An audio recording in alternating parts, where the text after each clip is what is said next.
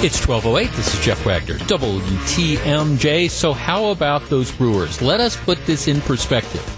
Best record in the National League, third most wins in all of baseball out of their last 18 games. And they have not been playing spuds. One of the things we talked about a month ago is the Brewers were winning a lot of games, but they were winning games against teams that they should beat. I mean, they were beating, with all due respect, some of the worst teams in the league. They were playing San Diego, Padres. They were playing, the Cincinnati Reds. They were playing the Miami Marlins. Now, you're supposed to beat those teams, and the Brewers were beating those teams like a drum. But the question became, all right, what happens when they start playing better teams? They go out to Arizona, play Arizona. Now, Arizona's in a slump, but when they started playing the Brewers, 15, 20 games ago, Arizona was one of the hottest teams in baseball. Colorado, one of the hotter teams in baseball until they meet the Brewers. And the beat goes on and on and on. Brewers come back from a tough 10-game road trip. They win 7 out of 10 games on the road, 7-3. Come home for a 10-game road trip, 10-game homestand, where they're going to be playing the New York Mets, which are a good team. They, played Arizona, which again is in a bit of a slump, but still a good team, and then St. Louis. And the first 8 games, they are 7-1. 7-1. I happened to be at the one game they lost, that first game, and I'm going tonight. So hopefully, going with my best friend Evan, hopefully he will not be a jinx this evening. But okay, let's just put it in perspective. Just looking at the 10-game road trip and the 8 games that they've been at home, they are 14-4. I mean, 14-4. The offense is starting to come around. It is fun baseball.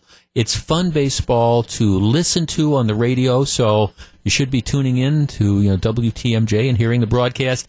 And it's certainly fun baseball to go out and watch. And I'm telling you, this has the makings of a potentially special season. So if you are a sports fan, I encourage you.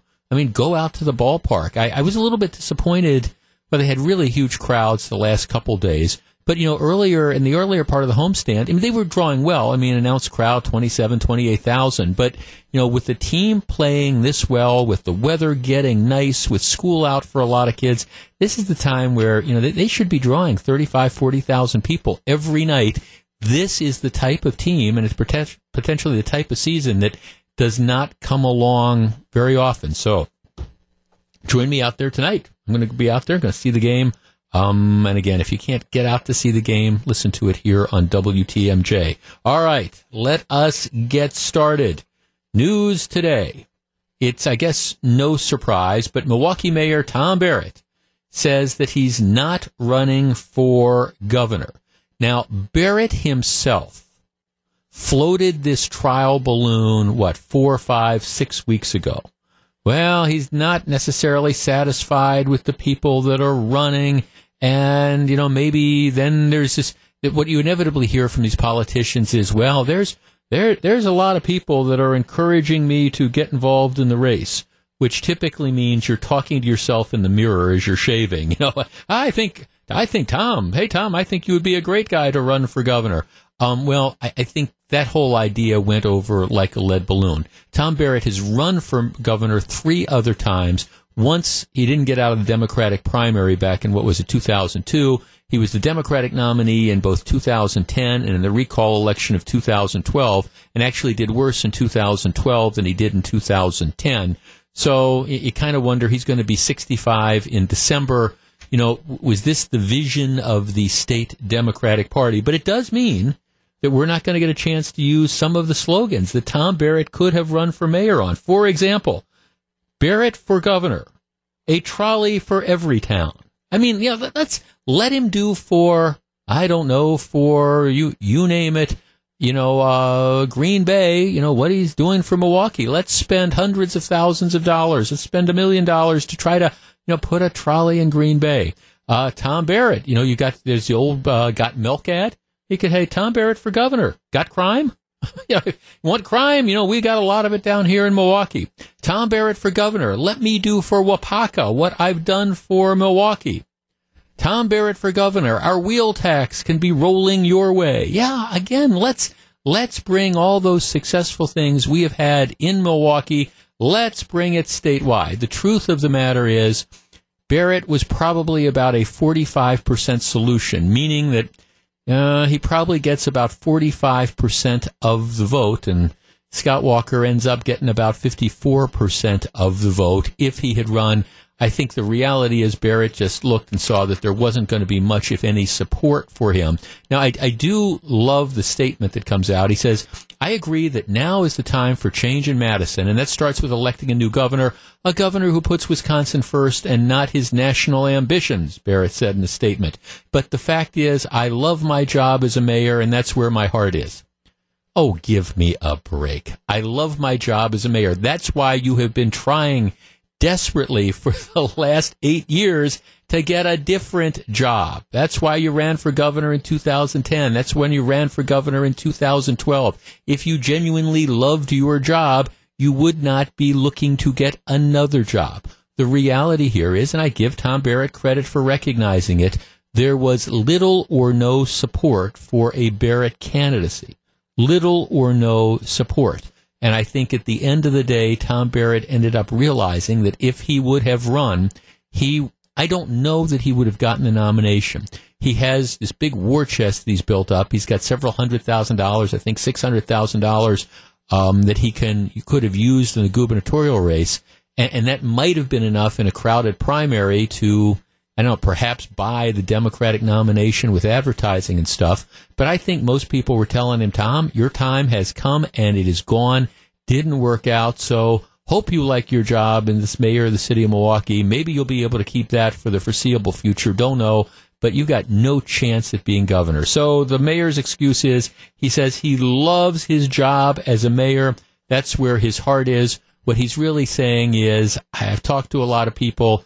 I've kind of gotten that sort of honest assessment, and I recognize I'm never going to be the governor of the state of Wisconsin. So, Tom, a trolley for every town, Barrett steps down. Big loser in this decision? Well, it's Scott Walker, candidly, because I will tell you something. I think the Walker folks were licking their chops at the idea of Tom Barrett running a third time. Gee, a liberal from the city of Milwaukee, with all the problems in the city of Milwaukee, wanting to do for the state of Wisconsin what he's done for Milwaukee, that's a real recipe for success. Tom Barrett says he's staying put. All right, when we come back, a group that's not staying put, over the Memorial Day holiday, the post office decides, well, it's going to crack down on veterans. Stick around. It's 12:16. This is Jeff Wagner, WTMJ. It's 12:19, Jeff Wagner, WTMJ. All right, chances are over the last weekend, you might have been going into a business somewhere along the way, and you may have seen a veteran selling one of those like artificial red poppies that they distribute. If you don't know the history of this, just bear with me for just a second. The red poppy traces its origin. It's an international symbol for fallen soldiers. It traces its symbol back to World War I, where you had all the fighting that was in Western Europe. And what happened is, various poppies grew wild and sprung up over dead bodies. That's kind of the history of this. Veterans Group in the Allied nations have distributed these artificial poppies ever since to remember the dead and to raise money for the various causes. And you might remember that. The Veterans of Foreign Wars coordinated the first poppy campaign back in 1922. They still do this. The American Legion has its own version of the flower. So it's not uncommon to be going into a grocery store or something, and you'll see, some veterans who are, selling or they're giving away the poppies in exchange for donations. I know I saw several of those folks over the course of the last couple days. Because of the foot traffic that is generated, post offices have been a favorite locale for the veterans. A lot of people, coming in to mail packages. So for years and years and years, post offices have had the veterans outside, and again, people will come in, they will make the donations. The donations at post offices are a big chunk of revenue that, gets generated, depending again on the local, depending where the post office is and on the particular, locality. But it is a big deal. Now, the post office has a policy that they have not vigorously enforced in the past, which says you're not supposed to solicit on the grounds of the post office. However, this has not been a policy which has been enforced with any degree of vigor. It's kind of been, well, okay, we know we've got this policy, but they're veterans. They're raising money for veterans' causes. They estimate that about 20% of the people who work at the post office itself are veterans. So even though there's this policy in writing, it's kind of wink, wink, wink, no harm, no foul. These are for good causes. Over the recent past, the post office has now been vigorously enforcing the ban, and to the point that they are telling these veterans groups that despite the fact that you've been here for years, you are no longer welcome, which brings the story I want to talk to you about to mind. There's one particular post office in kind of upstate New York, which for years and years, decades, has been, again, staffing. They've been having veterans stand outside and distribute these poppies in exchange for donations. And it's been a big fundraiser for them. And there's this one guy, 79 years old. 79 years old. He was in the military going back to the 1950s. He was, in 1958, when he was 19, he was in the Navy, and he's been very active in veterans groups. So he's standing outside the post office the other day, and he's, again, distributing these poppies like they do. And the post office officials come out, and they say, nope, you have to go. We've decided that we are going to clamp down on these poppy campaigns, and so we know we've let you stay here in the past, but this is the year we are tossing you out. Right, 414-799-1620. That is the Acunet Mortgage talk and text line. Now, I understand that they have this overall rule in place, presumably because they don't want the Hare Krishnas chanting in the postal lobby, trying to beg money. But at the same time, they have made exceptions for veterans groups for years and years and years. And this is the year that they've apparently decided, all right, no more of this. Our number, 414-799-1620. That is the Acunet Mortgage talk and text line. The Postal Service, to me, has a lot of problems. And you can kind of quibble with the way the Postal Service is managed in many respects.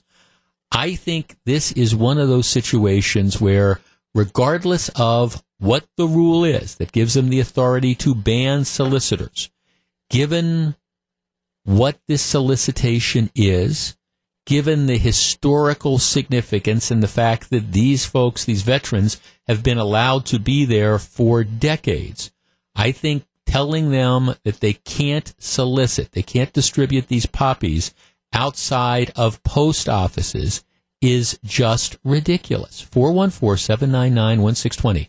That is the Acunet Mortgage talk and text line. And given the fact that they have been doing it for years and years and years, my belief is grandfather them in. I don't believe that just because you let the veterans distribute poppies doing something that they have been doing for decades means that you have to allow every sort of crazy group to solicit. I think you can pick and choose. I think you can make exceptions. And I think that you should be able to, again, say, okay, these groups have been doing this for years and years. As long as they want to continue, we're going to allow them to do it. 414-799-1620. And the idea of tossing a 79-year-old man who's distributing these poppies prior to Memorial Day off the premises. Wow. 414-799-1620. Let's start with Vern in Pewaukee. Vern, you're first. Hello. Yeah, Jeff, before I turn my radio off, I heard you say that it's another way that the post office is shooting itself in the foot. Imagine just the negative image they're setting by kicking that 79-year-old off their steps and not allowing veterans to sell poppies.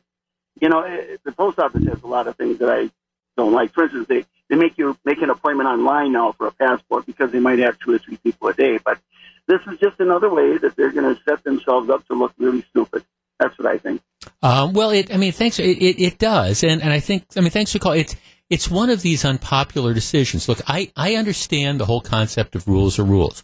And I understand this idea that you don't want every group out there coming in and, again, saying, okay, we're going to set up and you're going to have to run a gamut of people like begging, to get in to send your packages out or buy your stamps. So I understand what the purpose behind that is. But at the same time, if you've been allowing a particular group on your premises for decades, to me the answer is, okay, we're going to grandfather this group in.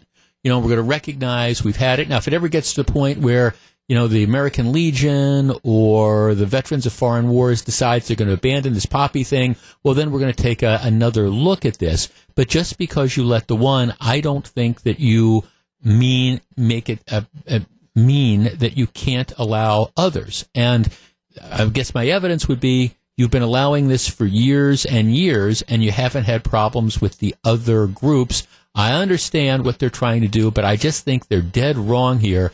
And I think, in particular, if you're going to implement this policy, doing it over Memorial Day weekend is particularly what we would call bad optics. Stick around. 1227, Jeff Wagner, WTMJ. It's 1235, Jeff Wagner, WTMJ. Next story comes from a little town called Holly Hill, Florida, which is by Daytona Beach, Daytona Beach is on the Gulf, not the Gulf, it's on the Atlantic side of Florida, kind of a little bit north of Orlando, to give you the idea. So kind of central Florida, maybe a little bit further north. Anyhow, this happened the other night at a Little Caesars pizza place. So if you can kind of picture that, we all know Little Caesars. And the story is there's a 28-year-old guy, and he's closing down the restaurant. It's about 11:30 midnight or so, and he's like the last guy at the Little Caesars. I mean, he's closed it down for the night. He's sweeping up, and he's getting ready to leave the building. So he's going out of the building, getting ready to go home.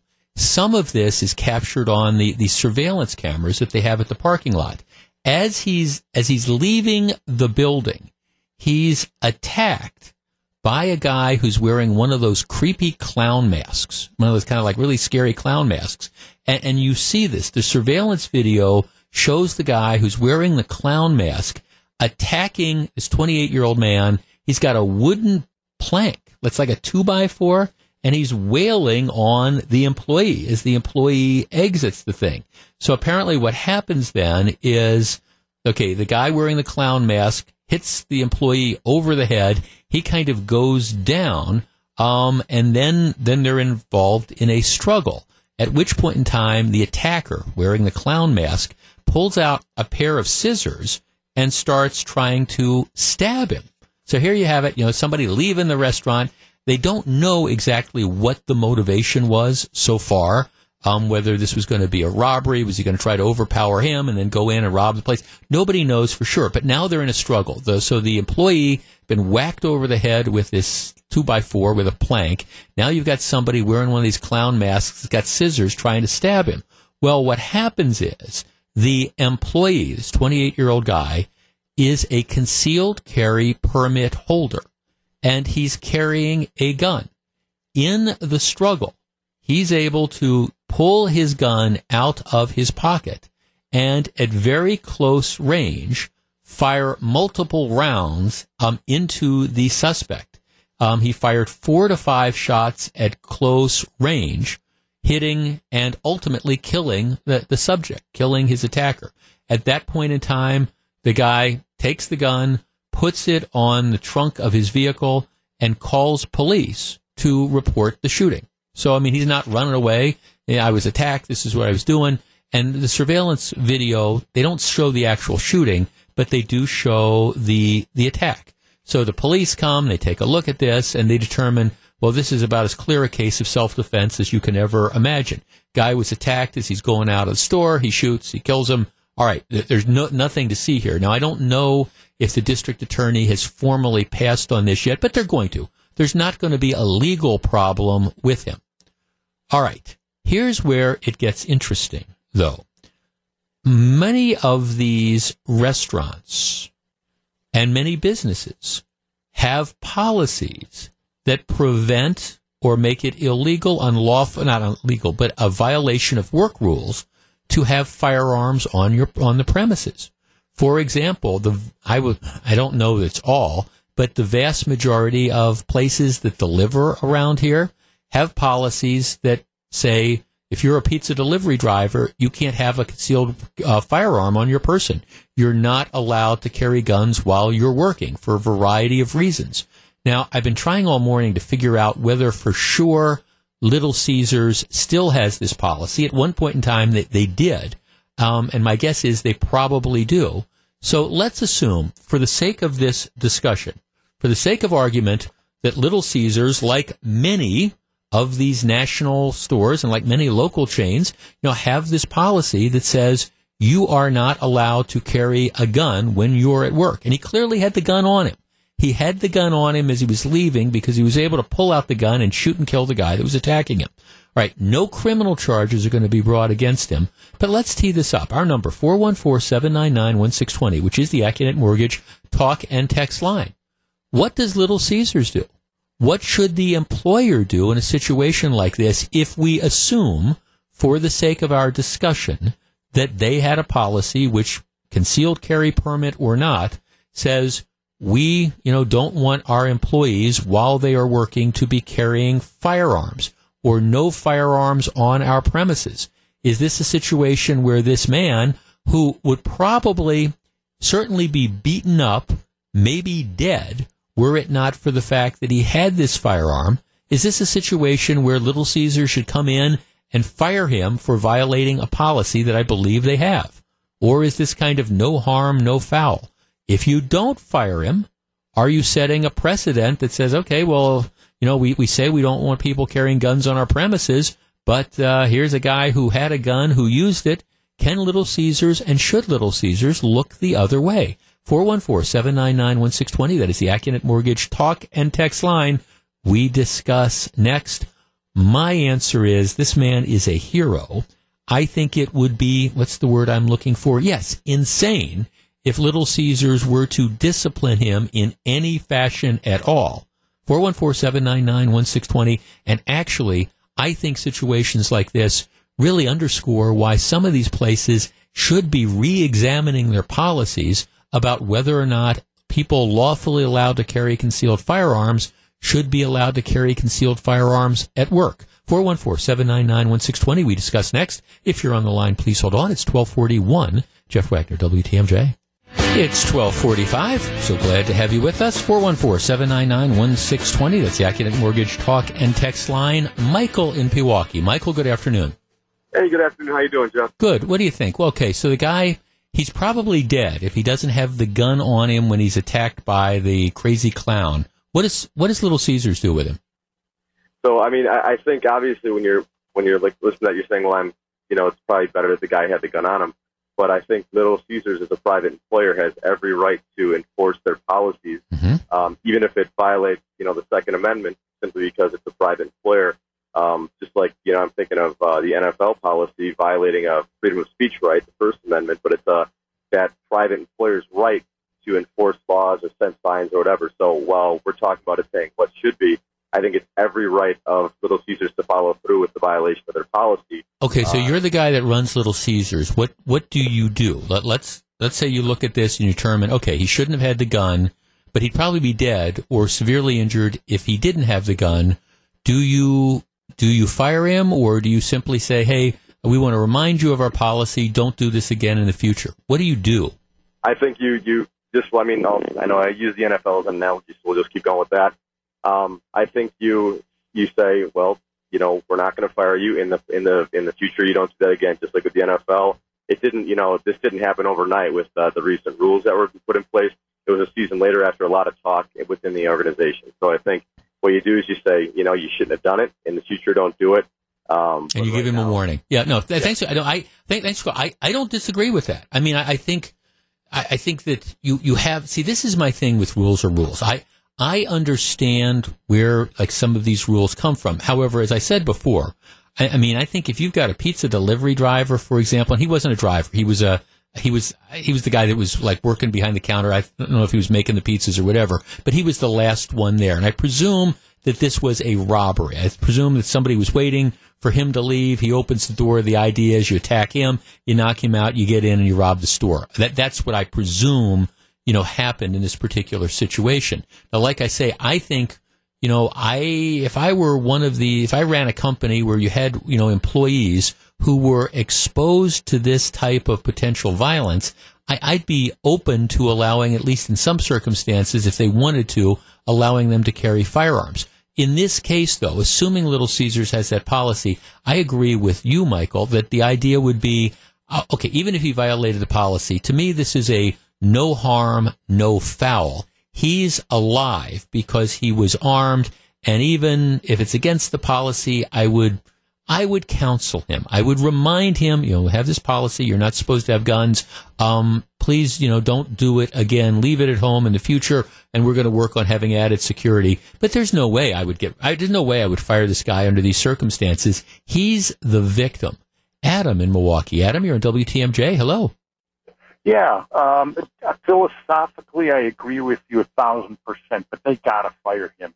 Or their policies none of their policies are worth the paper they're written on. I mean, all of this to me stems from insurance liability, and if we could get judges to throw out these cases of litigation because someone gets shot accidentally, that'd be cool. But that would never happen. And if they don't fire him, so they counsel a guy, great. So what if the next employee does something? Then what are you going to do? Well, I guess it would depend on the circumstance. I mean, I guess here's my question. I mean, people violate company policies all the time, and they don't always get fired. Don't you? And I don't think that's wrong for employers to, again, there has to be some degree of consistency, but you do take into account different facts. I mean, I guess I don't think that just because you don't fire this guy means if 2 weeks from now somebody at some other Little Caesars in the back pulls out a pistol and starts waving it around, that you can't fire them. I guess I think you have to look at everything on a case-by-case basis. Yeah, if we didn't live in a litigious society, and you're a former attorney, and that it would be like open season on anyone who's got a gun and they decide to play hero, which I would love to see, but I don't think it'll ever happen. Well, okay, thanks for calling. I mean, I understand the argument that there has to be a degree of consistency, and I understand why these companies have the policy, because they don't want, they're concerned about the liability, and they're putting their own liability concerns in some cases ahead of the safety of their employees. And that says, if Little Caesars has that policy, and a lot of companies do, that says, I think, something about the company. But I mean, I understand there's these liability concerns. I understand it, again, for the purpose of our discussion, if they have this policy, the guy violated the rule, but he's still the victim. At the end of the day, he's the guy that's leaving the restaurant, that gets hit by the 2x4 and suddenly finds himself in a struggle for his life with some crazy person wearing a clown mask who's trying to stab him with scissors. It would seem to me to be the height of injustice to turn around and say, yes, you had that gun, but, and you weren't supposed to have the gun on the premises, but, you'd be dead if you didn't have it, to fire him. I just think that would be, first of all, I think it would be an overreaction. Secondly, I think the backlash in a particular community could be devastating to that particular business, which is why, again, I go back to what I said earlier. If I'm the human resources people, I call them in and I say, listen, this is our policy. You shouldn't have the gun. We're giving you a warning. Don't have the gun. We're glad you're alive. We're glad you're going to be back at work tomorrow. Don't bring the gun with you. If you can't live with that, I'm sorry, then you're going to have to find some other place to work. But we're going to say in this particular case, no harm, no foul. That is how I would handle it. 12:52, Jeff Wagner, WTMJ. Eric Bilstead, some breaking news? We do have some breaking news. Roseanne, her sitcom, has been canceled by ABC. And that is because of those bizarre tweets that she sent out. It really was a firestorm. She had tweeted last night that some racist comments about Valerie Jarrett, and she tweeted some other things stuff too. About Hillary, about Chelsea Clinton. I mean, it was. I was going to do I don't step on your newscast. But I was going to do a topic about it, but it's just so bizarre and it's so out there. And I mean, what she said, Chelsea Clinton was married to Oh, she got it completely Soros' wrong, right? Or something it was like just that, completely wrong and obscene and vulgar. So and she apologized, but one of the head writers, Wanda Sykes, had quit the show today because of this. Other actors and actresses in the cast had commented saying that this was an unfortunate thing, that they felt sad by it and were disappointed by her comments. But done. ABC canceling Roseanne. The whole thing is it's bizarre. And it was a series of tweets. It wasn't just like one tweet. It was like this series of tweets, which makes you wonder what she was thinking or what she was doing or whatever. So the show is canceled. Show is canceled. Maybe we'll talk about that. 12:53, Jeff Wagner, WTMJ. 12:56, Jeff Wagner, WTMJ. Okay, several weeks ago, we did a topic, the Roseanne show, and a little Roseanne Barr goes a long way with me. It's always been that case. And I've always thought she's the ultimate loose cannon. But, they bring the show back. There's the revival, and she plays a character who's very supportive of Donald Trump. The liberal media goes nuts. Liberal critics' heads are exploding. How dare you have somebody out there that's a Trump supporter or whatever? And I thought it was refreshing, and we did topics talking about how, again, this shows how the mainstream media and the lefty elites concentrated on both coasts just don't understand what goes on in middle America. Now, the danger of this is, when I actually said this at the time too, with Roseanne, you never know exactly what you're going to get, because she has a history of what I would describe charitably as being erratic behavior. So anyhow, the show is a success. And they renew it for a second season. You got the cast, you got the crew. Everybody's, looking forward to this. And then, starting early yesterday, she goes on social media. And I can't read all the stuff because I work in radio. But she starts off by going after Chelsea Clinton and claiming that Chelsea Clinton is married to a nephew of George Soros. George Soros, the big lefty billionaire who's trying to reshape America in his lefty ways. So she claims that Chelsea Clinton is married to George Soros' nephew. That's not true. She then goes on and attacks Soros, promoting this idea that he's, trying to promote some sort of mind control thing like that. She attacks Soros, and that's okay. I don't think there's anything wrong with attacking Soros. Then she goes on and calls a CNN reporter a mouth breather. I can't say what she says about Hillary Clinton. You can look it up on the various descriptions, but it's not a very nice thing that she says about Hillary Clinton. And then she goes on, she goes after Valerie Jarrett. Valerie Jarrett was, part of the Obama inner circle. She's one of the women that came with Obama from Chicago. There's all sorts of reasons to not like Valerie Jarrett. There's all sorts of reasons. She's, I think, a controversial figure in her own right. But Roseanne Barr, tweets out, and this is the way of describing it, if the Muslim Brotherhood and Planet of the Apes had a baby, it would equal Valerie Jarrett. What is this? It's nutty sort of stuff. It's just nutty stuff. Clearly, racist. My goodness. And as Eric was just saying, the breaking news is that ABC has just decided that her comments abhorrent, repugnant, inconsistent with our values. We have decided to cancel her show. 414-799-1620. That's the Accident Mortgage Talk and Text line. Did they do the right thing? We'll be back to talk about it in just a minute.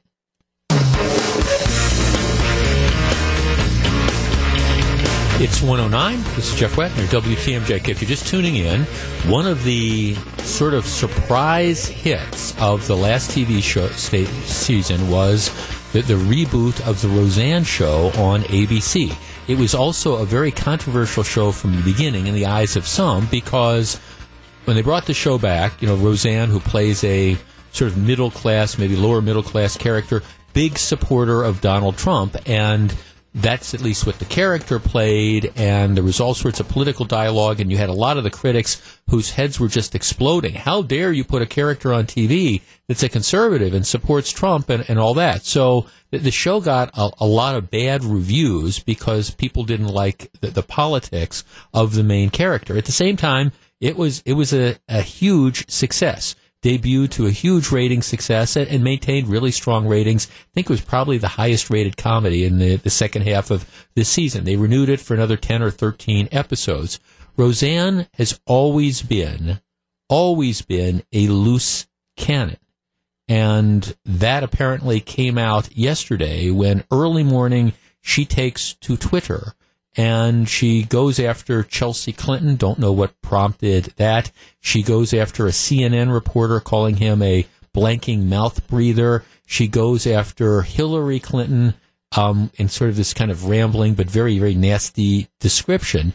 And then she wraps up by going after Valerie Jarrett. Valerie Jarrett is an African-American woman who, you don't know, she was part of the Obama inner circle. She goes back to their Chicago days. She was a White House advisor. There's all sorts of reasons, in my opinion, to not like Valerie Jarrett. But Roseanne Barr texts or tweets, Muslim Brotherhood and Planet of the Apes had a baby. That would equal VJ, meaning Valerie Jarrett. All right, and there's no way you can spin this. This is, of course, a very racist tweet.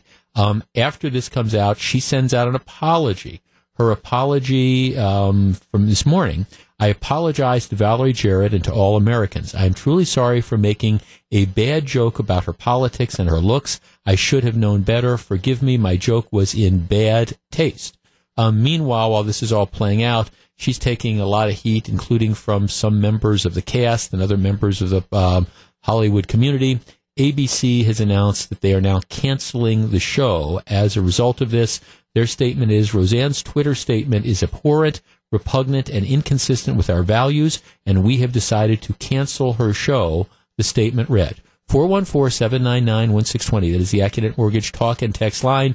Is ABC overreacting to these tweets of the last 24 hours? Roseanne has apologized. Now, keep in mind, you had Joy Reid, who's nowhere near as big a star as Roseanne was, but she was uncovered that she sent out years ago all sorts of writings that were homophobic in the extreme, and she continues to falsely, I think, deny that some of them were hers. She's issued an apology, and she's still on the air. 414-799-1620. That is the Accident Mortgage talk and text line, and I don't want to bury the lead. I think I don't think ABC really had any choice under these circumstances, and you kind of wonder what Roseanne Barr was thinking. 414-799-1620. Let's start with Bradley in Green Bay. Bradley, you're on WTMJ. Hello. Yeah. Hey, Jeff. Did they do the right thing? Absolutely, 100%.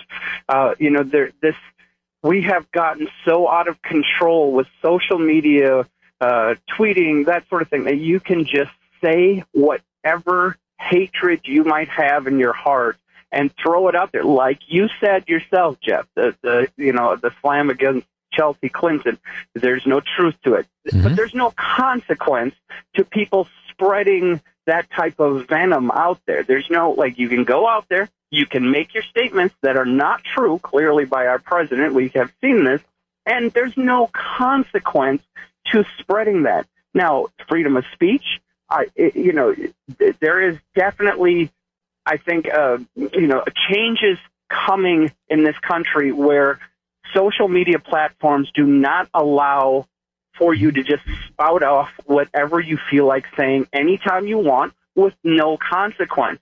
You can be sued for slander, if something is published or whatever. But it seems like on Twitter or on social media platforms, it's just do whatever you want. Right. And Brad, what people misunderstand about the First Amendment, the First Amendment says government shall not, restrict freedom of speech. It doesn't say. So this isn't government acting. This is her employer saying, right, all right, yeah. She said what she said. That's fine. She has a right to do it. But, we're going to just say, we don't want to be associated with somebody who's saying this. And that's. I get it, Jeff. And listen, I'll admit, I am a pretty hardcore liberal. That does not mean that I agree with when liberals go off the deep end either. That does not mean I'm in that camp and say, oh, that's okay, yep, and I agree with that. I don't. I think that there's a certain sense of reasonability to everything. But shame on her for spouting this venom, or anybody,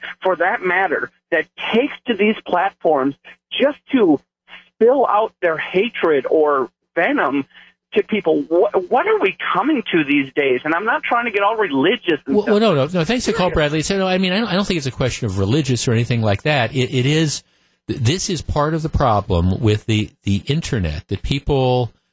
Now, Roseanne has always been out there. She's always. I mean, if you look at, this is the woman that's, grabbing at her crotch while she's singing the national anthem in San Diego years back. I mean, she's always been sort of, in my opinion, kind of unstable and erratic, and you've seen that, over the years. And now she's decided to play in the world of politics. And I do think, again, I think you can make a fair argument that there might be, if there had been an equivalent thing that somebody who was a darling of the left had done, would the consequence have been as severe?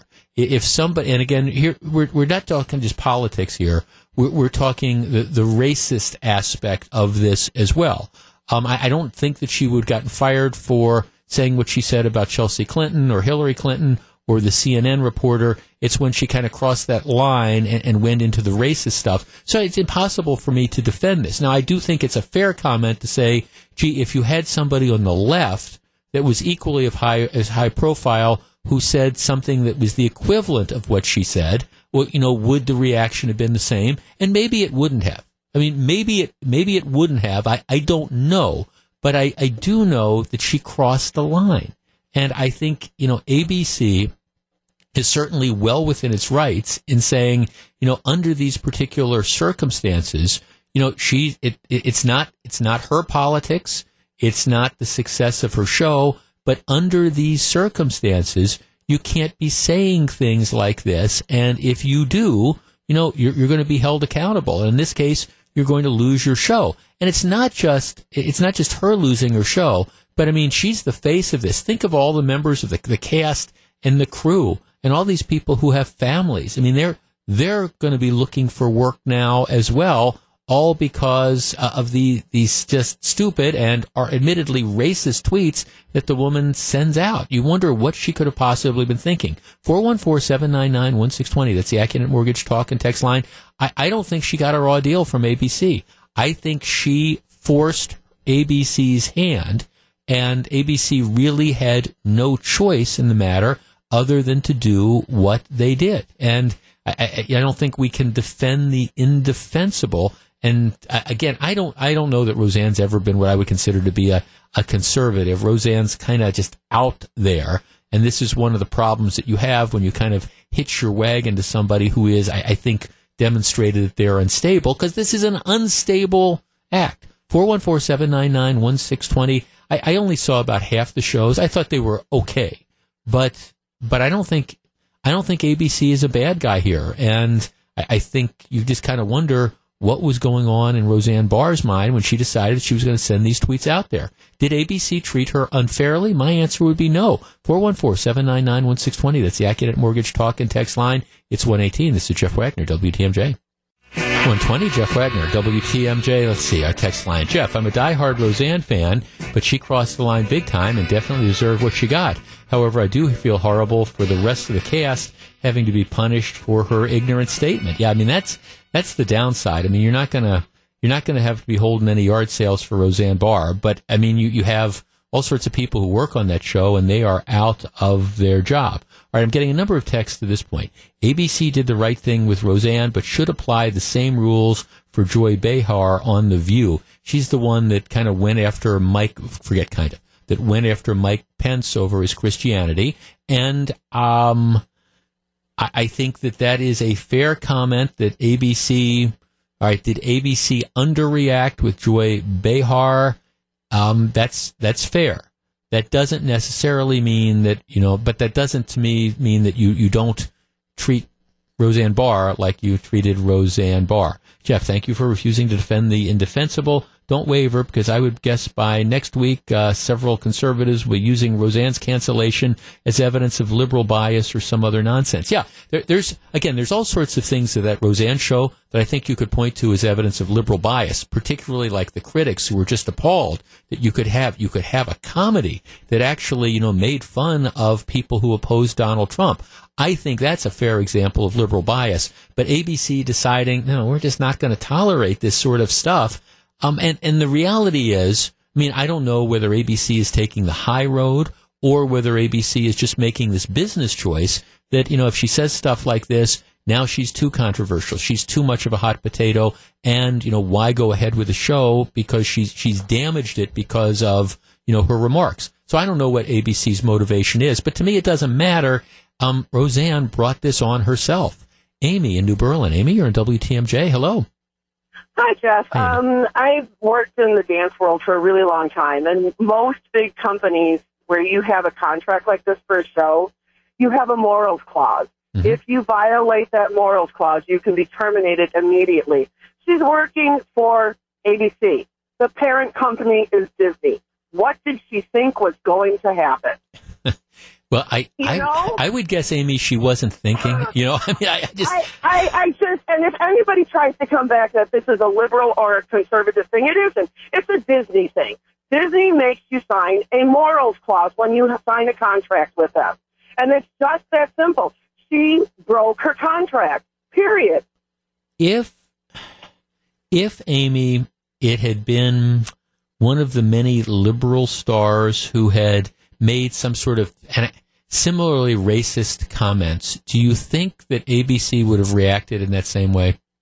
Oh, absolutely, I do. I honestly do, because it's Disney.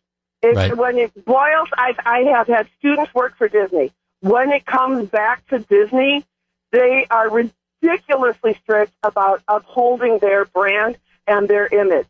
And I was a little surprised that they, and kind of happy that they went ahead and did the show, because it's not necessarily a Disney type show, right, per se. But yeah, absolutely, it's Disney. Disney does not play, and that's the bottom line. She was working for a subsidiary of a Disney company.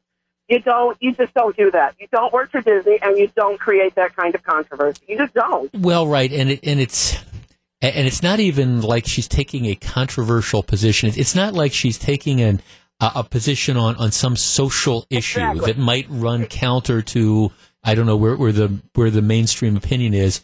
You can't defend this tweet. It is clearly a racist tweet. It is completely indefensible, and it's out of the blue. It's not like she's discussing someone's policy. She's not. You would wonder. I mean, it's almost. I don't know. I don't want to speculate on why you send something like this off, but it does demonstrate this whole danger with social media that you might think something, exactly, but maybe that's, you don't necessarily have to erp it out right away. No. It's the whole. It's in my mind. It's at the forefront of my brain. I'm going to send it out. And absolutely no filter, not stopping to think whether it is appropriate, whether or not it's going to jeopardize my job and all the people that are employed underneath me and that are employed because of me. I don't care. I'm just going to do what I want because I'm all important and I'm the only thing that matters. That's what it is. Yeah, although I'm not even sure that much thought went into this. I don't know. I think it's just kind of like, this is the first thing that pops into my head and I send it out. Thanks for calling. But I mean, you can't. You just can't defend this. Now, I'm getting another number of people who are also saying, well, ESPN, Disney owns ESPN, and, remember the whole thing with, Jamel Hill, who was the anchor on that 5 o'clock Sports Center, who talked about, and I'm going to paraphrase, I forget the exact, but essentially that, if you were a supporter of President Trump, that you had to be a white supremacist, and at first they didn't discipline her, and then she kept going, and they ended up, ultimately, setting her on the bricks for a couple of weeks, but not firing her, even though she's doing a different show. I think that caused ESPN a lot of heartache. There's no doubt about it, but she wasn't. she was at least discussing stuff in the world, in the context of politics. And don't get me wrong, I think she was over the top. And I think if ESPN would have fired her, they would have been well within their rights to do it. I don't necessarily see that as a double standard because it's slightly different. This was just overtly racist, and she's trying to, Roseanne, write it off as being a joke. And candidly, it's not.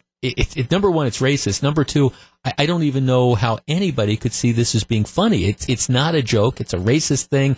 You wonder what she's thinking. And again, you bring this type of stuff on yourself. And the thing you need to remember about the First Amendment, and I can't stress this enough because we have all sorts of conversations about the First Amendment, that applies to government. Government can't restrict people's rights to free speech, short of screaming fire in a crowded theater. But that doesn't mean employers have to look the other way. And if you do something, that embarrasses your employer or that hurts your brand or whatever, well, you're probably not going to be protected. You have a right to say it, but you don't have a right to be free of consequences for saying it. And if you were a fan of the Roseanne Barr show and you were looking forward to season number 2, ain't happening. 127, Jeff Wagner, WTMJ. We have our winner of our 4-pack of tickets to Summerfest. Listen for the balance of the week. Well, we're no program tomorrow because of early Brewers baseball, but Thursday and Friday we will be giving away more 4-packs of tickets to go to Summerfest. Always one of my favorite events, and I was just confirming that I'll be broadcasting live from Summerfest for several days of the run. One day I think I'm on vacation. I'm going up to my brother and I are going up to Minnesota for a weekend. We're going to see the Eagles. Jimmy Buffett opening for the Eagles at Target Field. So I think that's that first Friday of Summerfest. But otherwise, we'll be down there at Summerfest. To understand the scope of this decision for ABC, here you got to understand how successful the Roseanne show was.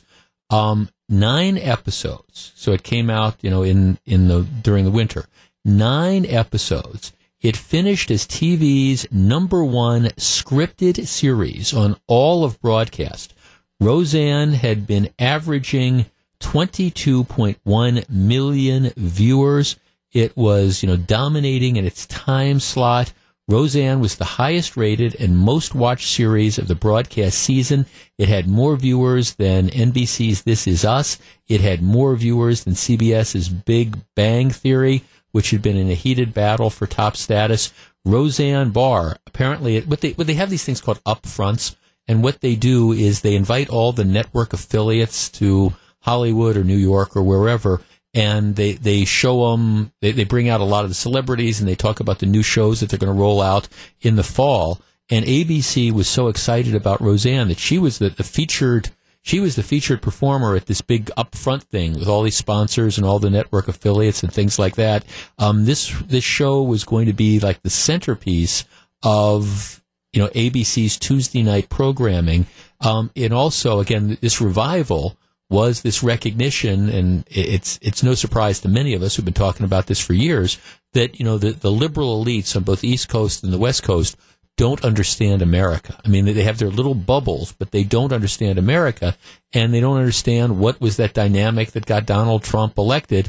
And so you have the constant, belittling and the battering and the bashing, and that's fine. But all you get is it from one perspective. So, I think this was a recognition by ABC that maybe let's present the other side, and maybe it will attract viewers. And the answer is it worked. My hope is that, Roseanne Barr might have just been a poor messenger, but just because she was a poor messenger, my hope is that some of the networks and mainstream media doesn't necessarily abandon the idea that in their entertainment programming and in their news programming, maybe they're leaving a huge chunk of America behind, not necessarily people who believe that Donald Trump walks on water, but who do appreciate, some of the issues and some of the stances, and that's why people voted for him. And maybe, again, you get out of some of the country club stuff on Los Angeles or, some of the, fancy offices in New York, and maybe you start to see where mainstream America is. So just because Roseanne Barr crashes and burns because, again, she's always been the ultimate loose cannon, that doesn't necessarily mean that the concept of programming towards middle America is a loser concept. So Roseanne show, at some significant expense to ABC, canceled because of some tweets that she decided to send out. All right. Wisconsin's Morning News is going to be talking about this more extensively tomorrow, so I encourage you to tune in and listen to Jane and Gene on a daily basis. But I understand that they're going to be discussing it in full, and it really caught my attention. We, in this country nowadays, maybe in this world nowadays, we are obsessed with video games. I cannot tell you how many people I talk to who have kids who are teenagers or preteens. And the first thing, when we talk about the kids, the first thing is they're trying to figure out how to get them out of the damn basement and get them away from the video games. I was at a party, a cookout on Saturday. It was on Sunday. It was actually, I was on Sunday. And, the people that were there, lots of them were, again, parents in their 30s and 40s who had, kids who were 8, 9, 10 into the teens. And we had this lengthy discussion about how, to a person, all the parents are grappling with this idea of they're battling, getting the kids off the video games because there's this addictive nature of these things or whatever. And we were all talking about how, we all grew up with video games, but there's something about the current generation, and maybe it's that you can play on the internet with other people and stuff, but it's to a person. I heard these parents talking about, how it's this ongoing challenge to get kids away from video games. And some of the parents were saying, well, we just finally, we took them away. We took them away, and, we're the mean mom or the mean dad because we took them away. Other people were saying, well, we put in these blocks that say that they can't utilize the stuff after 8 o'clock at night, and that's the time when they're doing their homework, whatever. But it's this ongoing battle. And I know, parents are facing this on a regular basis. But there's something about these games that attract people. And a lot of the games that are really popular now, there's the Call of Duty, and the big thing now is Fortnite. And we've talked about that on this show before. Fortnite is one of these games where 100 people play, you hook up on the internet, and the goal is to kill everybody. And if you're the last person standing, you end up winning, and you get points, and it accumulates. So it's one of these games, here, let's shoot them up, let's kill everybody. All right, there is a new game which is scheduled to debut in the next couple weeks. The game is called Active Shooter. And in some respects, it's a shoot 'em up game like Call of Duty or Fortnite or whatever, in that you're out there and, you're trying to, kill somebody else. But here's what makes Active Shooter different. Again, it's supposed to roll out next week, and it is described as a dynamic SWAT, like the SWAT teams, a dynamic SWAT simulator where players can choose to work as a member of a SWAT team attempting to disarm a shooter in a school, or they can be the shooter themselves. So in other words, it is a game that is set in a school, and you can choose which character you want to be. Do you want to be a member of the SWAT team that's there trying to stop the shooter from shooting up the school, or you can be the school shooter? Right, 414-799-1620. That is the AccuNet Mortgage talk and text line. Now, we live in a country where, again, you have the freedom to put stuff like this out. At the same time, there is a matter, I'm going to use the word taste, and that might not be the most appropriate word. Maybe you'll have a better word for it as we get into discussion. But there is a matter of taste. So here you have, just a couple weeks after, one of the worst school shootings in American history, just really a couple days after another one of these school shootings, you have a company which is coming out with a game which will allow you to portray yourself as a school shooter. All right, 414-799-1620. That is the AccuNet Mortgage talk and text line. I am not arguing that there should be a law that says that you can't produce a game like this. All right? I don't think that's what the government's role is. Having said that, I think this is one where the free market needs to step up. And I think if you buy this game, there's something wrong with you. There really is. 414-799-1620. That's the Acunet Mortgage talk and text line. I mean, this is one where, okay, can the government stop this company from making this game? Probably not. And do you want the government getting involved in that? No. But individuals can. And I think this is one where everybody, I don't care if you're the most diehard gamer around, and I know there's all sorts of simulators that are out there, but this game, to the extent it allows you to be a school shooter, I think crosses any sort of line. And I think if you buy this, and anybody that decides to play this, it says as much about them in a not good way as it does about the game manufacturer. It's called Active Shooter. What do you think? Would you buy this? Would you play it? Would you allow your kids to play it? 414-799-1620. We discuss next. If you're on the line, please hold on. It's 1:45. This is Jeff Wagner. 1:49, Jeff Wagner, WTMJ. My producer, Gru, wants me to point out that the video game is called Active Shooter. It's scheduled to launch a week from tomorrow, June 6th. And if you're just tuning in, it's set in a school, and it allows you to pick your character that you want to play. You can be a member of the SWAT team that is trying to stop the active shooter who's in the school killing kids, or you can be the shooter who gets points for killing kids and killing teachers and killing custodians and killing members of the SWAT team. You can be the school shooter. Now, this is a game, it streams. It's not like a hard copy of a game that you go to GameStop and buy. What it is, it's one that you download over the internet. So there's not a hard copy, but you use your PlayStation 3 or whatever, and you go and you pay the $15.99 and you can download it. That's kind of how it works.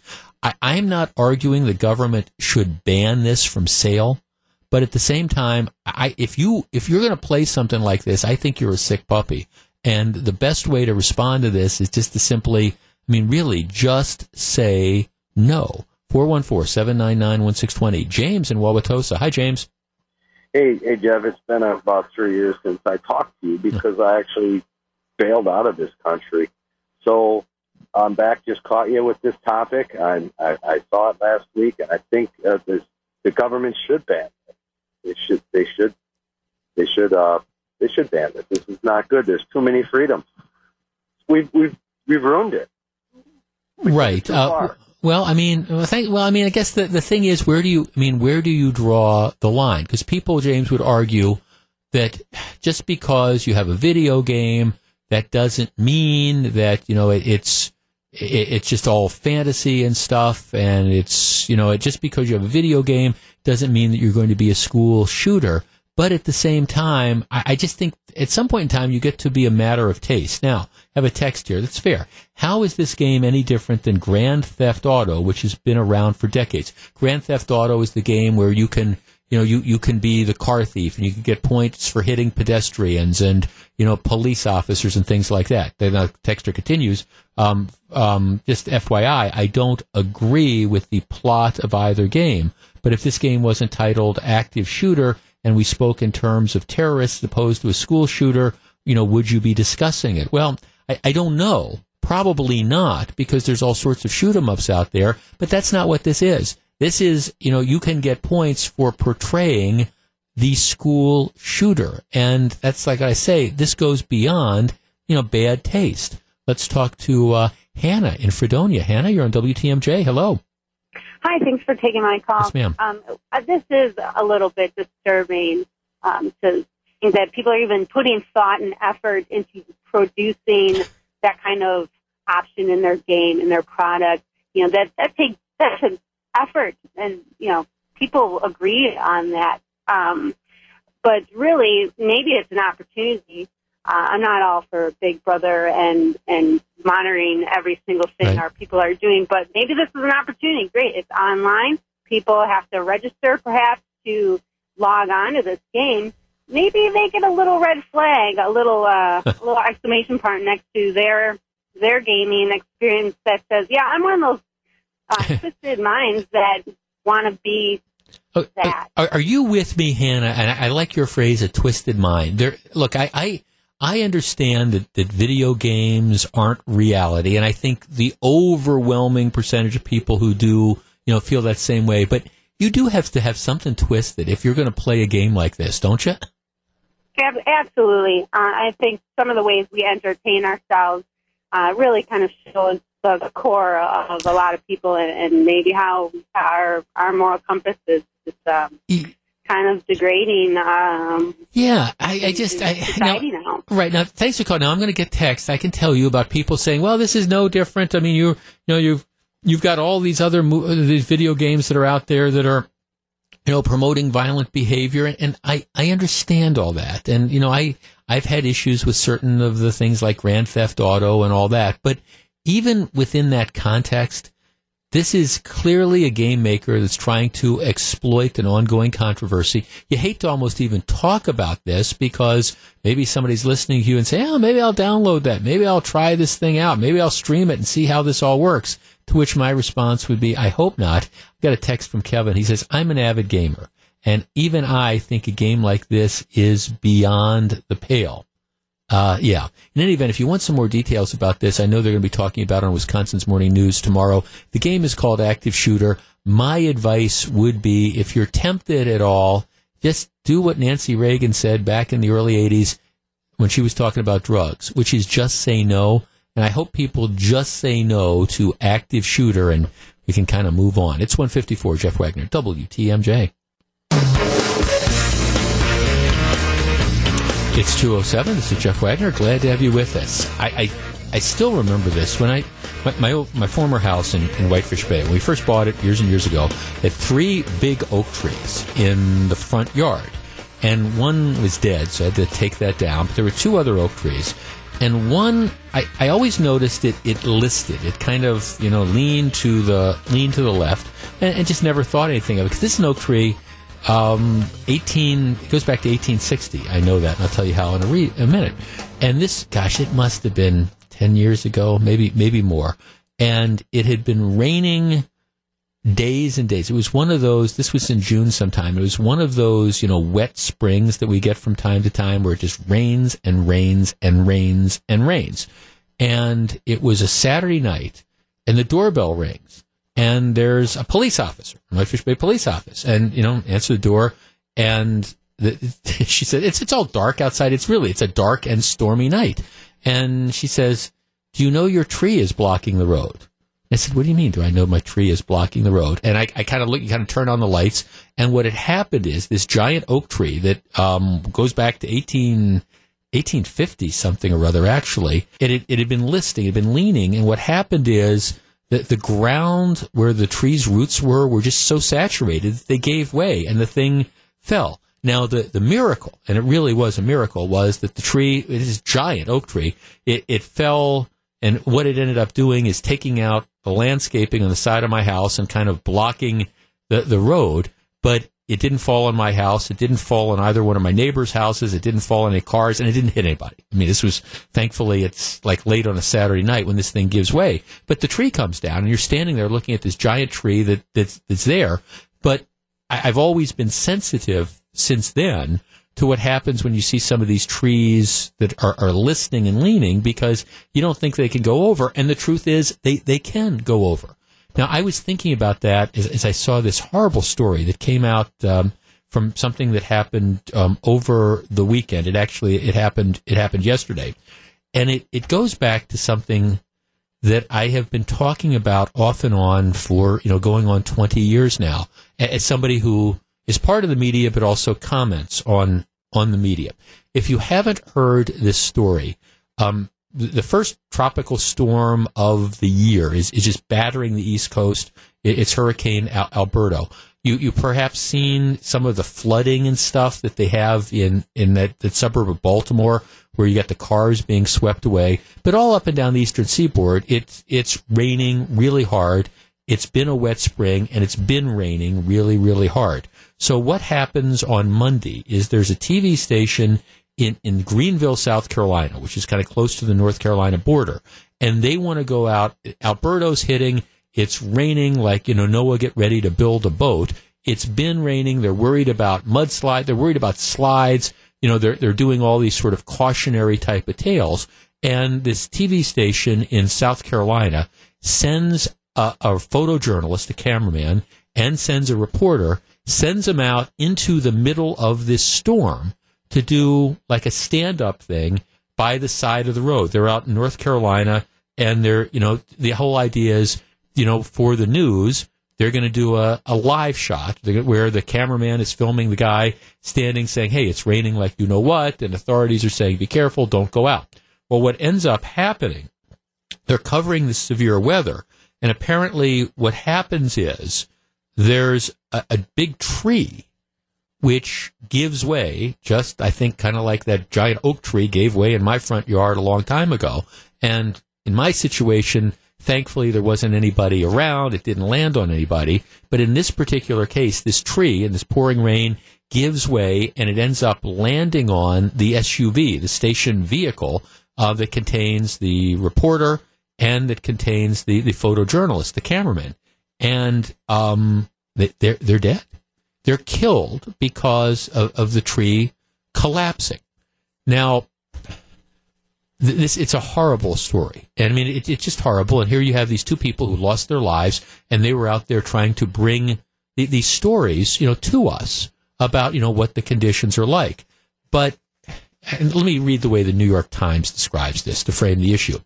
There is a long-standing tradition of television crews standing in the middle of dangerous storms, in part to exhibit their unflinching desire to be on the scene for a significant event.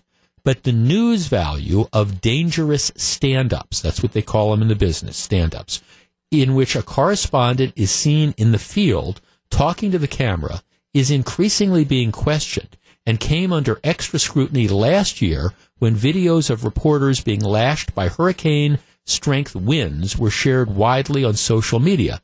The police chief up there says it was a freak of nature occurrence. It's one of those things that is going to happen. You can't predict it when it may happen. You just don't know when. And both men who were killed were in their 30s. It's true. It is a freak occurrence. There's no question about that. But, and this is what I want to discuss with you. Our number is 414-799-1620. That is the Acunet Mortgage talk and text line. Maybe it's because over the years, I know a lot of people who work in television. And you see these, whether it's local or whether it's national. You see when these bad weather situations arise. And we're telling everybody, don't go out. It's dangerous. There's flooding. There's a hurricane or whatever. And inevitably, you see the poor reporter and the camera person who's filming the reporter out in the middle of the driving rainstorm, or out in the middle of the blizzard, or out in the middle of the hurricane as light poles are getting blown over and wires are coming down. And it's all to get the shot. All right, 414-799-1620. That is the Acunet Mortgage talk and text line. I understand what happened yesterday is a freak accident. It's an incredible tragedy. And I understand that freak accidents happen. But for the longest time, I have been hoping that the people who do television news rethink the necessity of sending people, these reporters, out in the middle of these hazardous situations just to get the pictures. I mean, if you want to get the pictures, can't you plant a camera somewhere inside and get the film? We know what the big rainstorms look like. We know what the heavy winds, buffeting a beach look like. Do we need to see the reporters standing by the side of the road in the monsoon saying, okay, it's unsafe out here? Do we need to see them on the beach with the hurricane? And honestly, and this is a horrible story yesterday. It's just a horrible story, and I understand it was freak, but do we need to see that? Do we need to keep sending reporters out? Or do we get it? 414-799-1620. That is the Acunet Mortgage talk and text line. And candidly, I've been thinking this for the last several years, that somebody is going to get killed being sent into conditions when we're telling everybody else, get off the streets. 414-799-1620. Do we need to see pictures of people standing in the rainstorms or standing in the blizzard or standing in the hurricane? Or do we get it without that? 414-799-1620. We discuss next. It's 2:15. This is Jeff Wagner. 2:18, Jeff Wagner, WTMJ. Bob in Milwaukee. Hi, Bob. Hey, Jeff. I think this is the stupidest thing I've ever seen in my life, to put people out in storms, showing you what it looks like when you're telling them to stay home. Mm-hmm. It's not safe to be out here. You're putting the reporter's life at risk. You're putting the public at risk. It is a safety issue that is just ridiculous. Right. You can have the stationary camera that's out there without somebody there. You don't need to put the poor reporter on the beach or by the side of the road in the monsoon where they're putting them at risk. People, there's other ways you can tell it without having that person there. You look out your window. Yeah, well, you can see what it's doing. Right. And put the camera out the window. I mean, you can still do the shots out of it. Okay, here, we're going to go out to the front windows and we're going to show you what this is. We don't need to send somebody down to the beach when we're telling everybody else, get inside. And I tell you, Bob, I know this was a freak accident, but this is something that I think a lot of people have been saying, this is going to happen. Somebody is going to get hurt sooner or later. And I wonder whether it's going to make the news directors around this country maybe reassess, are there ways we can tell the story without putting these reporters in danger? Because that's what you're doing. And you've got the company's liability, the workman's comp claim, the lawsuits from the family. It's just amazing. Yeah. No, thanks for calling. And the worst thing is you got two people that are dead. And look, and I understand that. Whoever sent them out there, I mean, you don't think that this is going to happen, and you tell them to be careful, and this is this type of freak thing. But at some point in time, all right, we're now at a point where we know what hurricanes look like. We know what massive rainstorms look like. And you need to see that reporter standing in the middle of the hurricane being buffeted, and you see the light poles that are going down next to him. I mean, at some point in time, shouldn't you just say, all right, it's a hurricane that's out there. Use file footage or whatever. I mean, pretty much like one hurricane, when they're hitting one giant rainstorm with water going sideways at 100 miles an hour looks pretty much the same as the other. And I guess I really do. This story kind of struck me as somebody who candidly, knows a lot of people who work in the industry. And this happened this happened involving these reporters that were in South Carolina, but it could have happened anywhere. It could have happened anywhere, and my guess is it'll happen again unless we kind of rethink the way we approach this. And candidly, as a viewer, I don't know that it enhances my understanding of a situation to see, somebody there being buffeted by the rain. All right, show me the radar, tell me what's going on. You can show me some of the file footage or whatever. I don't need to see some poor person standing on a beach. Mark in Brown Deer. Mark, you're on WTMJ. Hello.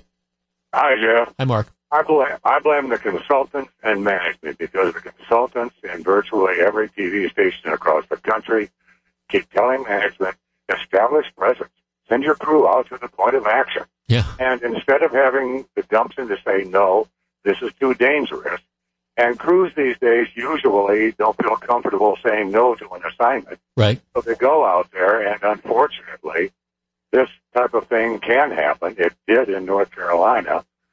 And maybe this will get the management and consultants to realize it's not worth it. Right, because, I understand the idea of, hey, there's a breaking news story, you want to be on the scene. I get that.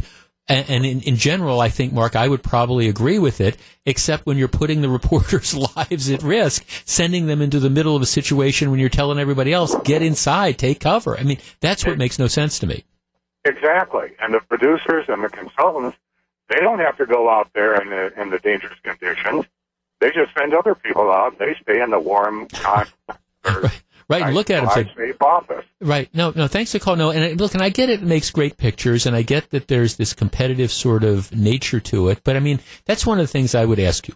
The next time that we're going through one of these situations where it really is a life-threatening thing, and I'm not talking about, your casual rainstorm or something, and you see the poor reporter that's out there by the side of the road, standing out in the middle of it, and there's lightning and thunder or there's whatever, I mean, I think what I would ask is it really worth that? And I know exactly what Mark was talking about. I mean, I understand you want to have people go out to the scene. Well, I get it. If there's, a 5-alarm fire, all right, you get out, you report from the scene of the fire, but you stand far enough back that you're not in danger. I mean, if something's going on, I get it. You want to be on the scene, but, when it's a dangerous weather event, hopefully, I don't know that there's many silver linings that come out of a bad story like this. 2 people lost their lives, but maybe some people take a hard look and say, all right, do we really need to keep doing this, or can we maybe change the way we think about this? Because at the end of the day, these reporters are people too. 224, Jeff Wagner, WTMJ. 226, Jeff Wagner, WTMJ. It's always interesting to me to see people from one political party or the other getting ready to commit what, in my opinion, will be political suicide.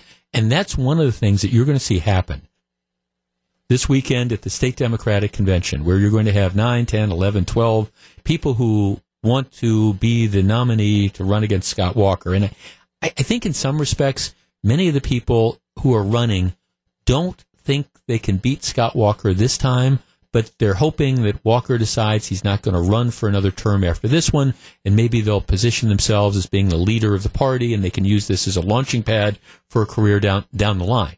But the interesting thing is, there is at least one thing that the Democratic candidates appear to agree on, and that is they want to run on a platform of repealing Act 10. Now, you, of course, remember Act 10. Act 10 was the legislation that led to the recall and all the protests and things like that, where people were outraged. Act 10 essentially said that, public sector unions were barred from negotiating over anything but wages, and they were barred from seeking increases that were higher than inflation. All right? And you will remember at the time with Act 10, you had people who were saying, oh, this is going to destroy public service. This is just going to be terrible. People are going to be leaving. We're not going to be able to replace people. The whole infrastructure of the state is going to fall. And, it's just going to be terrible. And we're going to have employees. They're going to have to contribute more to their health insurance and stuff. And the truth of the matter is, since Act 10 has been in place, it has firmed up the financial footings of the state. You have not seen this devastation of the public sector. People are still working at the jobs. Public sector jobs, working for the state, is still a pretty darn good gig. And what you've got is you've gotten some control over the budget to the point that now you've been able to have property tax decreases year after year after year. You've got a surplus in the budget, which has been returned to, or is in the process of being returned to the taxpayers. So if the idea is you want to run on a platform of repealing Act 10 for public sector workers to allow them to get larger raises, if that's really the agenda that you want to push, I would say good luck. But it seems to me that that's kind of the recipe for, about 43% of the vote. The truth of the matter is, Act 10 has been a huge success. And I understand you might try to find some individual here or there, whatever, who said, well, I don't have it as good. But at the same time, this idea that it was going to be devastating to the state and devastating to the economy and destroy the entire public sector, that was always a silly argument.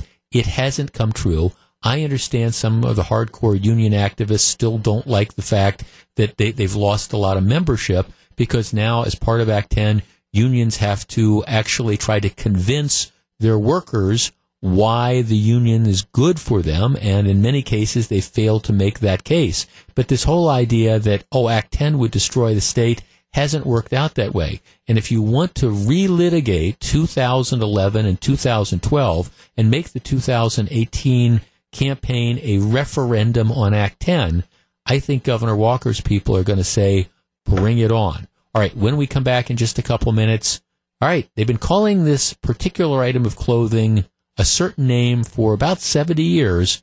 Is it insensitive? Stick around. It's 2:30. It's 2:35. Jeff Wagner, WTMJ. The Red Hot Brewers continue their series with the rival St. Louis Cardinals. Hall of Famer Bob Uecker is on the call. Our coverage starts at 6:05 this evening, sponsored by Catholic Financial Life. I'm going to the game this evening. If you can't go, be sure to tune in to WTMJ. I'm telling you, this has the makings of a special season for the Brewers, and get out and support them. And like I say, if you can't get to the game, and hopefully they're going to have a huge crowd out there tonight at St. Louis. Cardinals fans always travel well. I give them credit for that, but this is Miller Park. We want to make sure that there's lots and lots of Brewers fans there, and get on out. If you can't get to the game, be sure to listen. Again, our coverage starts at 6:05 this evening. Okay, Gru, who is producing the show today, here's a test. If I were to say to you, I went over to Joe's house and his dad was wearing a wife beater, what would you understand that to be? A white tank top, right? A sleeveless T-shirt. You wouldn't understand me to be saying Joe's dad had just beaten his wife. You would say, okay, it's that white tank top, right? That's the common reference. And if you've never heard this, I think the common reference would be it's a sleeveless ribbed undershirt. I guess it's technically called an A shirt, but I've never heard it referred to that. I've always heard it referred to as a wife beater. Now, the history of where this name comes from is somewhat unclear, but one of the common things is they think this goes back to the old Tennessee Williams play, A Streetcar Named Desire, and it was made into a movie starring Marlon Brando, back when Marlon Brando was this young, strapping actor, and Marlon Brando played the character Stanley Kowalski, and in the movie, he wears a sleeveless shirt like that. He rages, he yells, he hits his wife, Stella, and so that's where I think a lot of people think the genesis of the term describing the shirt as a wife beater comes from.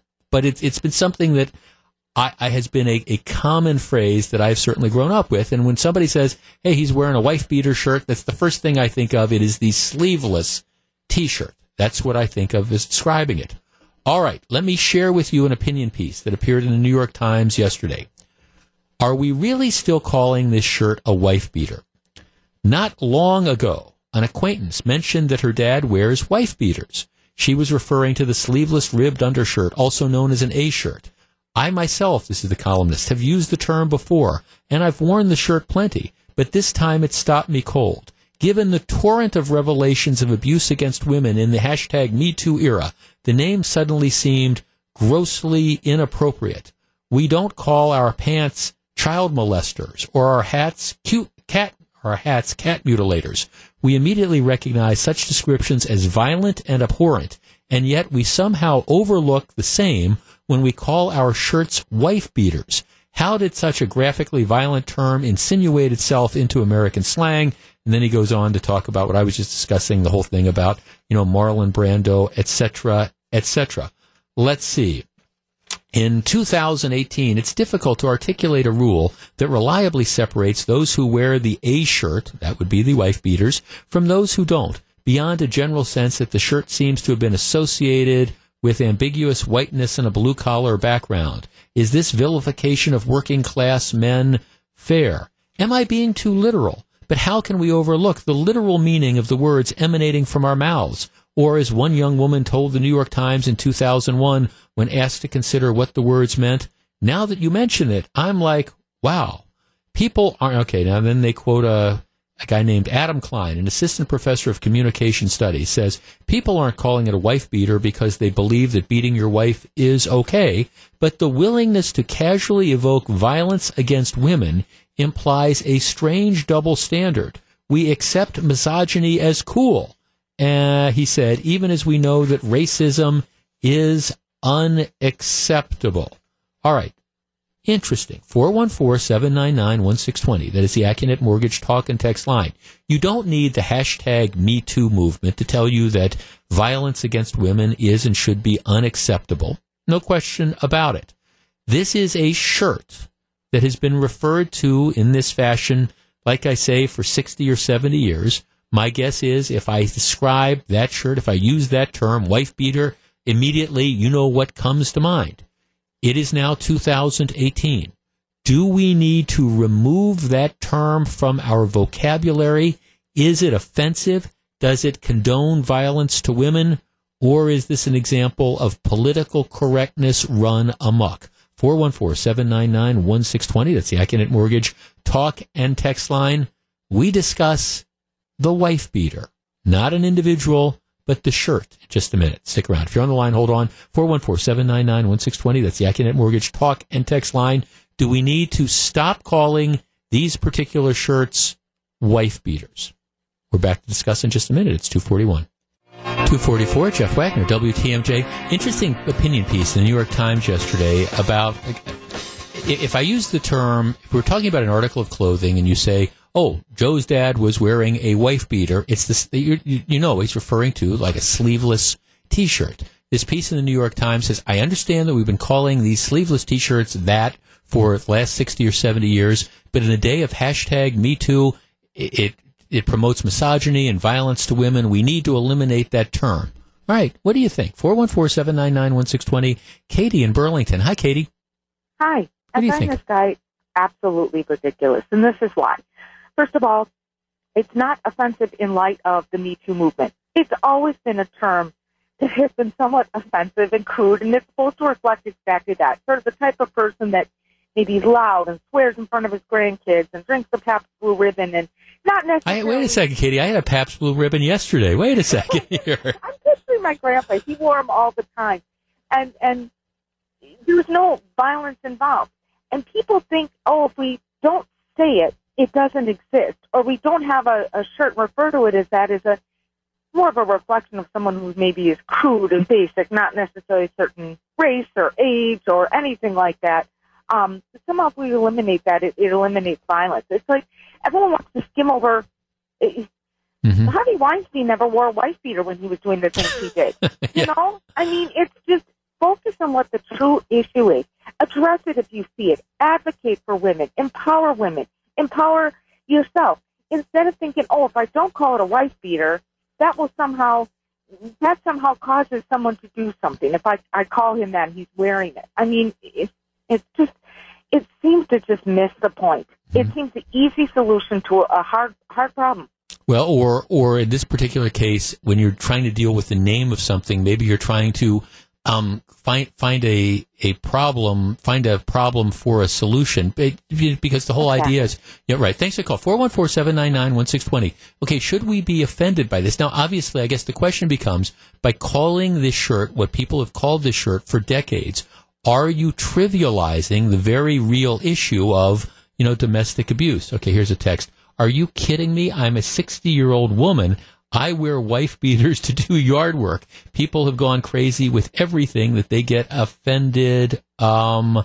414-799-1620. Okay, let's talk to Alex in Milwaukee. Alex, you're in WTMJ. Hello. Hi. What do you think? I'm not going to crusade to keep it as part of the vernacular, and I'm not going to scold and shame people if they continue to use it. It's a complete waste of mental energy to care one way or another. Got it. So it's not one that this is just. See, I think what might happen as time goes on, my guess is this usage is going to fade. I think it's already somewhat archaic, and again, and I don't care if it does.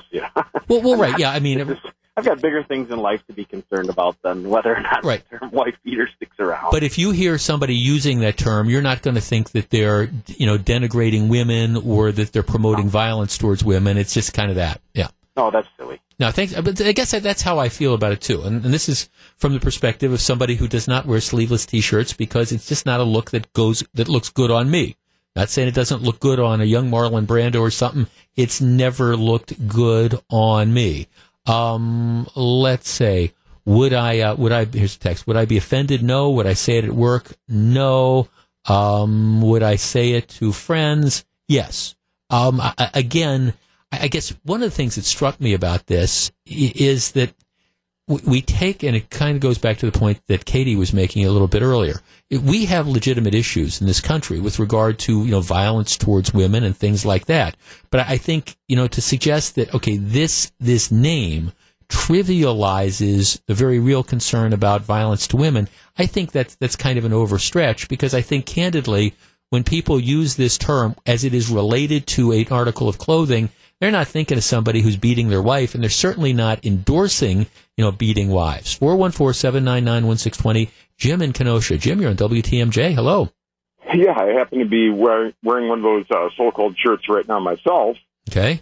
I'm out in the backyard doing lawn work, and happen to have the day off, and my wife actually told me, make sure you wear one of your wife beater shirts when you go out there, because I don't want you getting a good shirt dirty. Right, exactly. So if somebody were to drive by and say, Jim's wearing this wife beater here, hey, Jim, you look good in that wife beater, you're not going to be offended by that. No, not at all. Not at all. I wear them when I do other activities because I'm going to get hot. And it's comfortable. Sure. Calling it a wife beater or not, well, okay, if the term is politically not correct, if it offends you, get a helmet. I mean, it's one of the best things in the world. Life's tough, get a helmet. Thanks for the call. That's Wagner's rule of life number 1. If you're new to joining us, life is tough, get a helmet. Here's a text. In California, they simply call it a beater. No word, not the word wife. Well, I assume that's kind of been shortened in that fashion, but I guess, I think it's this attitude that some people are looking at it saying, okay, well, if we call this shirt that name, that means that we are endorsing the whole concept of violence towards women. And I don't believe that that's how the vast majority or almost everybody would interpret that. Carl in Kenosha. Hi, Carl. You're on WTMJ. Hey, thank you for taking my call. Sure. I pretty much agree with all the callers, but I add one little thing. People use terminology that they don't really understand, like the rule. You ever heard the term rule of thumb? Rule of thumb. Okay, yeah, sure. That goes back to when at one point men were able to beat their wives with a stick no bigger than your thumb. Really? People say that? Yeah. See, I've learned something. I didn't know that. Yeah. So it's just something for people on the gripe, like you say, over and over again. And like a previous caller just said, his wife said, put on your wife beater. So. Well, right, thanks. Or the woman who just texted me saying, I wear the wife beaters all the time. It's sort of become this sort of generic term. And I guess I look at this and I think, and I'm getting a couple texts from people who say that they know people who've been injured from domestic abuse and all that. And so, they don't like the term. But I think you make a mistake if you try to mix up that term with the very real act of domestic violence that leads to the wife beating and stuff. And I guess I wish I had a better idea on the history. Most of the stuff I could find says it does go back to like Marlon Brando wearing that particular shirt. And, in many respects, I think sometimes Brando looked great in that particular shirt. In any event, if you want to read this piece, it's the New York Times over the weekend. Are we really still calling this shirt a wife beater? And I guess I would just simply say, given the myriad of issues, real issues that we have to deal with in today's society, whether it's involving race relations or violence towards women, I think, whatever it's going to be, I guess concern for the name we call this particular shirt and have used to refer to this shirt over the last 60, 70 years, if we're going to worry about things, that would kind of be like number 125 on my list of the top 10. Hey, I didn't want John McCure and Melissa Barkley are coming in just a couple minutes. I didn't want the program to end without commenting on, again, another violent weekend. And we were having a production meeting, I think it was probably Thursday or Friday, talking about the weekend and the stories we anticipated were going to break. And my comment was, well, unfortunately, this is going to be the first warm weekend around here. And what that means is the number of shootings are going to absolutely spike. And, of course, that's precisely what happened. Within 12 hours yesterday, you had one person dead, 6 others injured as a result of shootings. Over the Memorial Day weekend, 14 separate shootings, 3 killed, 12 injured in 14 separate shootings.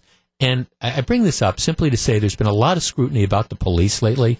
And, what did the police do? And did they overreact when they, took somebody down? Did they overreact when they used a taser? All those different types of things, which are legitimate issues for discussion. But you got to understand, in some respects, what the police are dealing with on a daily basis. I mean, just think of this. Over a weekend, 14 separate shootings, 3 killed, 12 injured. And, one after another, you've got police that are responding to crime scenes. Now, that does not mean you've got to endorse the police officers behaving badly.